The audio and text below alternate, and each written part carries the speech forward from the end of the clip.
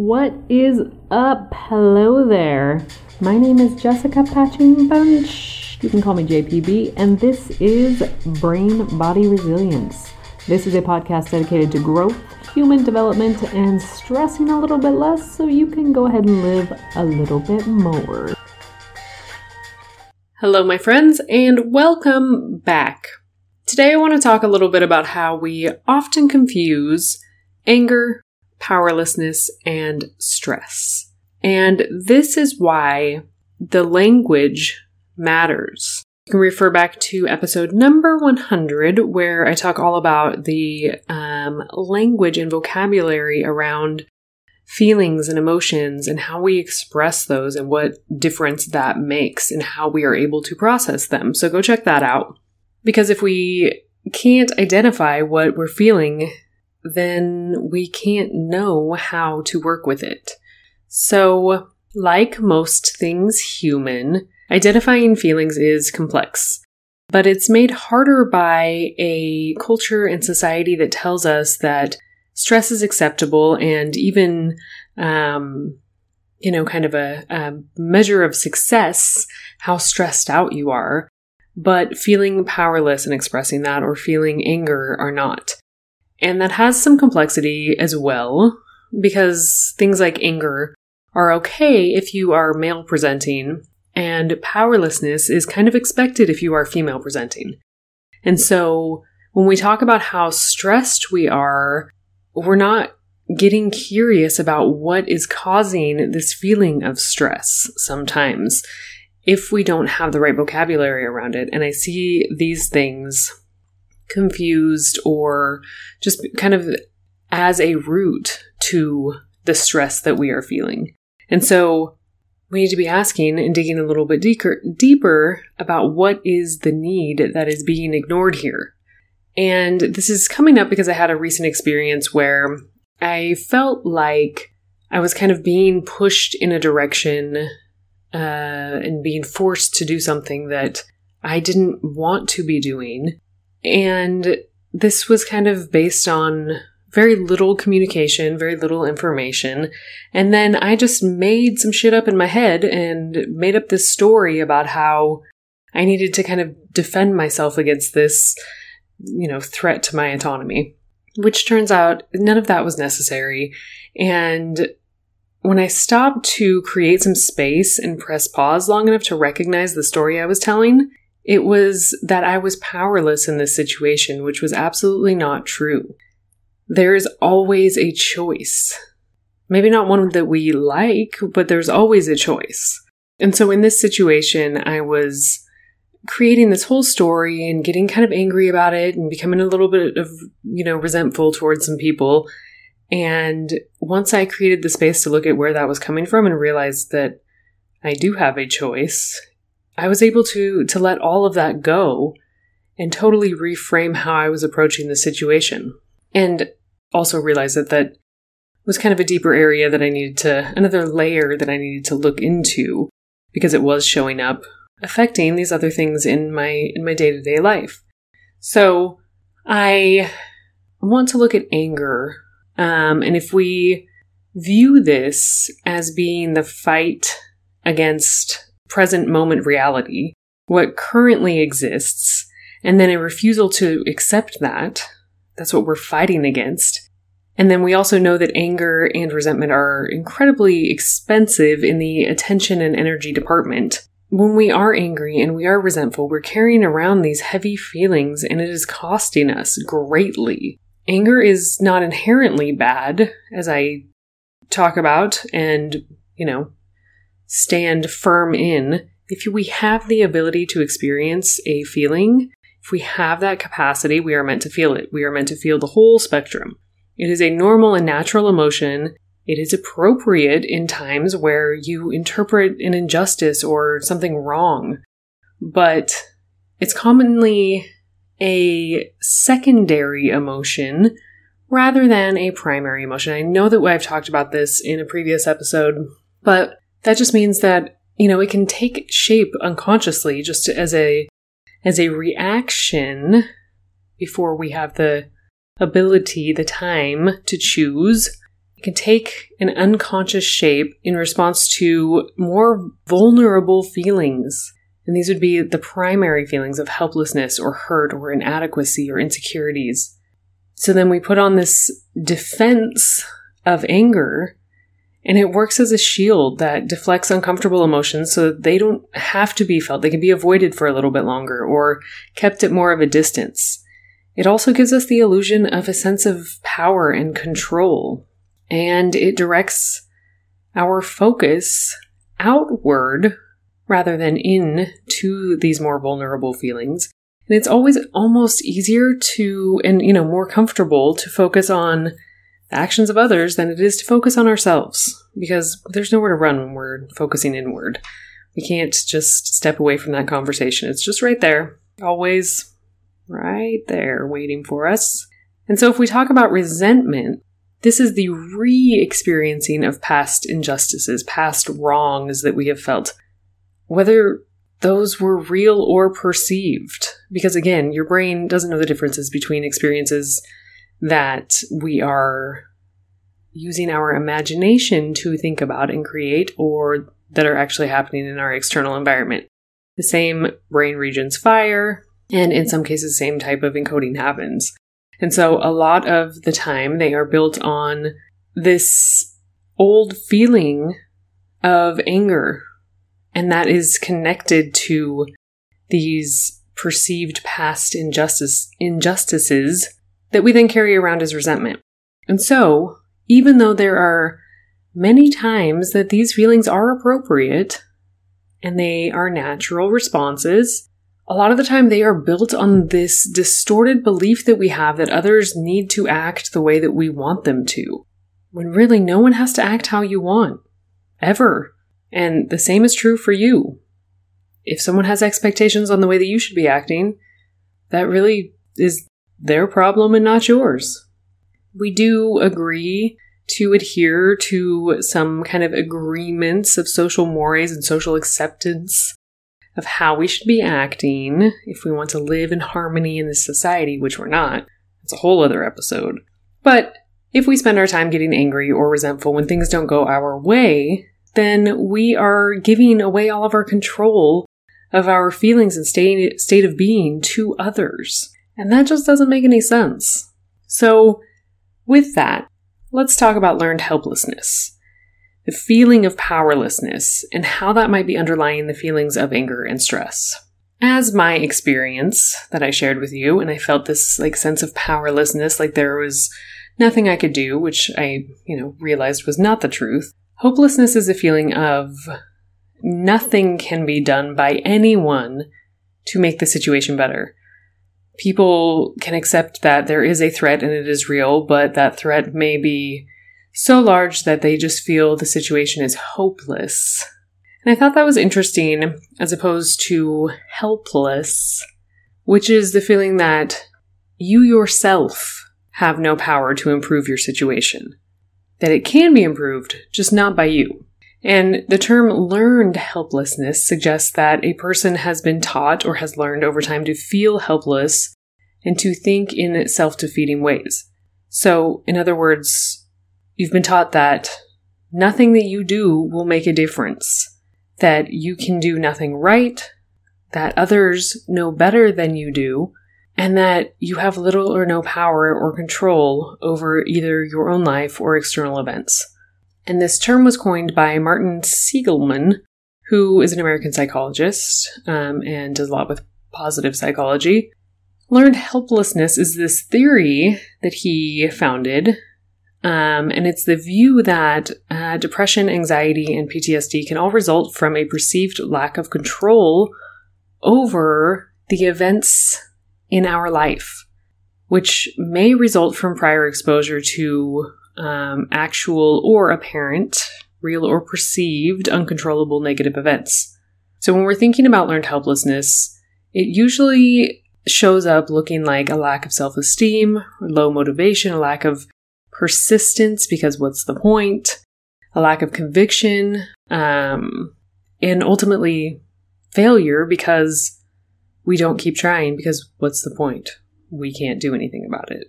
And it's more common for people who have experienced repeated traumatic events like childhood neglect, abuse, domestic violence, because in these situations where there is chronic stress that is unavoidable and we aren't actually able to do anything in that moment, we learn that what we do doesn't matter. So in this mindset, change seems unfeasible, but it is always possible to take action. We just have to be open to the idea of possibility. We have to leave room for the possibility that something different exists, the possibility that we don't know all of the possible options currently. And so this, as an adult, absolutely you have the power, again, of choice. But when we've learned as young people in our growing up time that we cannot escape this threat, that we cannot do anything to change the situation, that we are stuck, that can carry with us into adulthood. And then we have to learn how to switch that state of mind. We have to switch the way that we are thinking, and we have to learn new behaviors, new mindsets, new patterns. And so the question is, what goes on in the mind and the brain during these states of learned helplessness? And then more important, what do we do about it? So there's a couple of different things, kind of mindset related things. If we're looking at these as different ways that we can interpret something and how that affects our ability to overcome this learned helplessness, or whether we will probably continue that pattern. And one of them is being internally related. So, and when we are thinking about things, when something happens, it doesn't go our way, we think something is wrong with me. We think it's related to our internal state, to our inherent worth or state as a person. I'm never good at X, Y, and Z. Something is wrong with me. Why can't I do this? Everyone else seems to be doing it. It's got to be me. And if we flip that and look to externally relate to things, we can create a little bit of space between us and this event and think, okay, I didn't get enough sleep, so I wasn't thinking as clearly as normal. I had, low capacity because I'm super stressed out because I've got all of these things going on. And so that's why I was not great at this thing. We're able to kind of see all of the factors from our space around us, what is demanding our time and energy, our community, what's going on in our life that is affecting our abilities and our capacity to deal with things in those moments, instead of immediately thinking, I suck, I'm never good at this is what's wrong with me. And then we have something, whether we're looking at whether something is stable and long-lasting, kind of the time period. And if we are thinking, this is going to happen again, I know it, it's inevitable, this always happens, this isn't going to change. We're probably going to feel pretty helpless. As opposed to thinking that things are not long-lasting and never changing. They are temporary and they are short-lived because everything is always changing. The only constant is change. Whether it's good or it's bad, it will change. And again, when we can create some space, we can think about that. All of the times that we've been through and overcome the things that we thought might never end, they ended at some point. And so with this kind of temporary, short-lived outlook, we can think that, this is temporary. This is probably a one-off occurrence. It happened, but who knows what's going to happen in the future because everything changes. And then we have an outlook of whether it's global and all-encompassing, everything everywhere is going to be like this, I can't do anything anywhere, no matter what, or whether it's situation-specific. My weakness is in this one area, not all areas. It's not because there's something wrong with me, it's that I'm not good at this thing, and that's okay. Or this one setback is related to these circumstances, X, Y, and Z, and not because it's just the way it is and it's never going to change. So, whether we're looking at ourselves internally or whether we're attributing things externally, whether we believe that they will have an end point or not, and if we believe that they are situational and understand that things change, our capacity changes with time, with from day to day with different circumstances and different situations and different environments, it's always changing. So understanding a basic principle of selfhood, the fact that you are in control, is the biggest thing we can do here, is remember that. Something as simple as just repeating a mantra when you feel powerless of, I have choice in this moment. Or, whatever rings your bell, whatever works for you. And then one way we can accomplish this is through active goal setting. I have a choice. I'm going to set this goal because we know that humans love concrete goals. Goal setting has been shown to increase behavior change because when we have something concrete to strive for, it increases our desire to act in a certain way. Motivation, or discipline, or dedication to yourself and this thing that you want to see happen. So when we're setting reasonable goals that are likely to be achieved, this will provide us a sense of control over our outcomes, especially when we begin to meet those goals on a consistent basis. And I've talked about this before in relation to movement. When we move our bodies in a certain way, when we lift a little bit heavier, when we are able to go upside down in a handstand, when we're able to do a push-up, whatever it is, we're able to run that mile. We have a sense of control over our outcomes. Because we begin to meet them, we feel a little bit better, and how we literally sense ourselves as strong and powerful in the world changes. And so if we're looking at actionable goals, concrete goals with steps, a good goal setting is the SMART method, which if you don't know what that is, go ahead and look it up. I'm not going to get into it, but it's just kind of the what, where, when, who, how, and why of your goals. Really listing out clear, concrete, tangible outcomes, locations, time points, measurement, and why. Why do you want to do this thing? Your values, your missions, all of these things. Getting very, very specific and very clear and giving yourself goalposts along the way. Because otherwise, it could be too big and too uncomfortable and too far out of our comfort zone and too scary. And then it's overwhelming, and then it's hard to stick with. So I was reading an article about the neural circuitry involved in this phenomenon of learned helplessness. And it was basically saying that helplessness was not actually learned in these original experiments that Siegelman was doing with these animals, but instead that the state of passivity and heightened anxiety are the default reaction to prolonged bad events because we want to, decrease pain and increase chances of survival. That's the whole goal. And so what can be learned is not the helplessness that we originally thought it was, but it is cortical, meaning the kind of outside layers, the newer parts of your brain. We can learn and through neuroplasticity change the patterns. We can learn that bad events will be controllable in the future. So we have this circuit, this kind of different parts of your brain that all talk to each other that might be thought of as the hope circuit because they have been found to be involved in these in hope, which consists largely in the habit of just expecting that future bad events will not be permanent. They will not be global and uncontrollable like we just talked about, but instead they will be temporary and situational and controllable.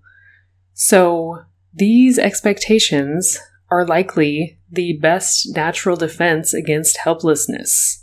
And so this kind of hope circuit is what facilitates that. So when we're looking at learned helplessness, and we know that it can make it really hard to manage stress, and then it increases the symptoms attached to depression, anxiety, and PTSD, we look at behaviors in the places that are super common where we exhibit this learned helplessness. For example, continuing to smoke, even though we've tried several times to quit can cause a person to believe that they will always need to smoke and they can't do it and there's something wrong with them. It's always going to be like this no matter where they're at. Even though it is possible to quit. There is possibility of something different. Same thing with being able to lose weight. This is another one. And I have experienced both of these feelings of kind of helplessness in these situations. Being able to quit smoking, when I finally did quit smoking, which was like 3 years ago, I was just kind of finished. And I talked about that in a previous episode, but I was done with that. And that was fantastic. But I look at people who've been smoking for a really long time and just don't believe that it's possible for them to do something different. Being unable to lose weight after making, different kinds of dietary or lifestyle changes, working out more, nothing's working, it can cause a person to believe that it will never happen and then give up trying, and then it will never, in fact, happen. So these are examples of where that learned helplessness can come in. You can choose to break out of that learned helplessness and learned fear, but you have to first be aware of what is happening before you can change it. Awareness always comes first. This is why we create space to increase tolerance and discomfort. When there's more space, we can start to see how our internal stories are affecting us. And then we can start to get curious about where those stories are coming from. What is the root cause? What is that underlying, that primary feeling that is causing our anger, our resentment, this helplessness? Where did that come from? The feeling that we are powerless. And understanding that it's not you. A lot of it has to do with the way that we live, the way that we pretend like things don't affect us. We don't have an understanding of how we work, and that the things that we learn, the way that we learn to navigate the world in our primary years, affect everything going forward, our understanding of how the world works and how we work in the world. And that is, in general, just a dismissal of our basic needs. But we can choose to respond differently. There is a story in, I don't know where, I've heard this in several psychology classes. I know that I have a friend who works with youth, and she uses this story a lot, but the way that they train elephants for like the circus and such is they put a little ring around their leg into a stake in the ground when they're babies, and they're not strong enough at that point to pull it out. But they learn that they try and fail and try and fail, and so it seems that there's nothing they can do. They learn helplessness in this situation. They grow to be giant elephants who could just walk away with that stake, go about their business, but they don't try anymore because they learned a long time ago that what they do doesn't matter. And so, when we come from homes that are unstable, situations that have repeated trauma in childhood, and again, trauma is just an event that your system has not fully processed. It doesn't necessarily mean severe abuse or domestic violence. Those are things that we named, yes, but those are not the only ones. We tend to think it's kind of that black or white, all or nothing spectrum, and that's not how trauma works. It's different for everyone. Almost everyone experiences it at some point multiple times in their life. So if we're thinking about these things that we've learned in childhood, we have to unlearn these things. We have to have something else to learn in its place. And so here are some things to help if you notice yourself slipping back into familiar feelings of powerlessness, starting to get angry and resentful about, feeling like you don't have a choice. You always have a choice. And being able to, number one, practice your nervous system hygiene, regulate your state so that you can relax and then let go of some of that initial tension, and then expand your capacity to get curious about these other layers. Go to therapy, deal with the traumas, and learn your feelings, learn your emotional intelligence, how to express and process your emotions. I think I'm going to do a whole episode on this. I was just listening to some things that sparked a whole bunch of thoughts on this, so stay tuned on that. So practice your nervous system hygiene, go to therapy, and leave the past where it is. It's in the past. And this is super complex because unprocessed feelings and arousal energy from those traumas is stored in the body until it is processed. And also, ruminating over the wrongs and resentment is not processing. So again, go to therapy, start your nervous system hygiene practice to create space. And understand that unless you have learned a way to change the past, it's going to stay the same. And so wishing it were different is not useful. Try expressing your anger and resentment through different types of activities. Physical activities are great for this. Walking, running, lifting heavy shit. This can spend some of that arousal energy, and we already know that movement is one of the best mental health tools we have. You can also journal about your anger or resentment. Get these feelings out, write out all of the anger without editing yourself, without worrying about what you're saying. Just write out everything you've got. And now you've transferred that from only existing within inside you onto this paper. It can live there now. Or, burn that shit, whatever. But you have it out. You've taken a piece of that. What's the metaphor or analogy? I never know. I have to look up every time the definition of those. But you're letting some of the steam, some of the pressure out there. No, journaling is not going to take away everything. It's a way for you to express a little bit of it and let a little bit of it out in a place where only you're going to see it. So you don't have to hold back. You don't have to edit yourself. You don't have to pretend anything. Say exactly what you're feeling and thinking. And then let those emotions exist. All of them. Get curious about where they come from. Feel the underlying emotions of fear, hurt, vulnerability, insecurity. That can be really, really fucking hard. Which again is why it's easier to use anger to cover it up. But that's not getting to the root of what's going on. So feel the feelings and then get curious about what choice you have for future experiences. And learn the capacity you have for choice and the power you have over your decisions. All right, this episode is longer than usual, so I'm going to stop there for today. But as always, I am so grateful that you are here. And if you found this episode useful, please share it with a friend. I think that's all for this week. So I hope you have a beautiful week. And until next time, peace out.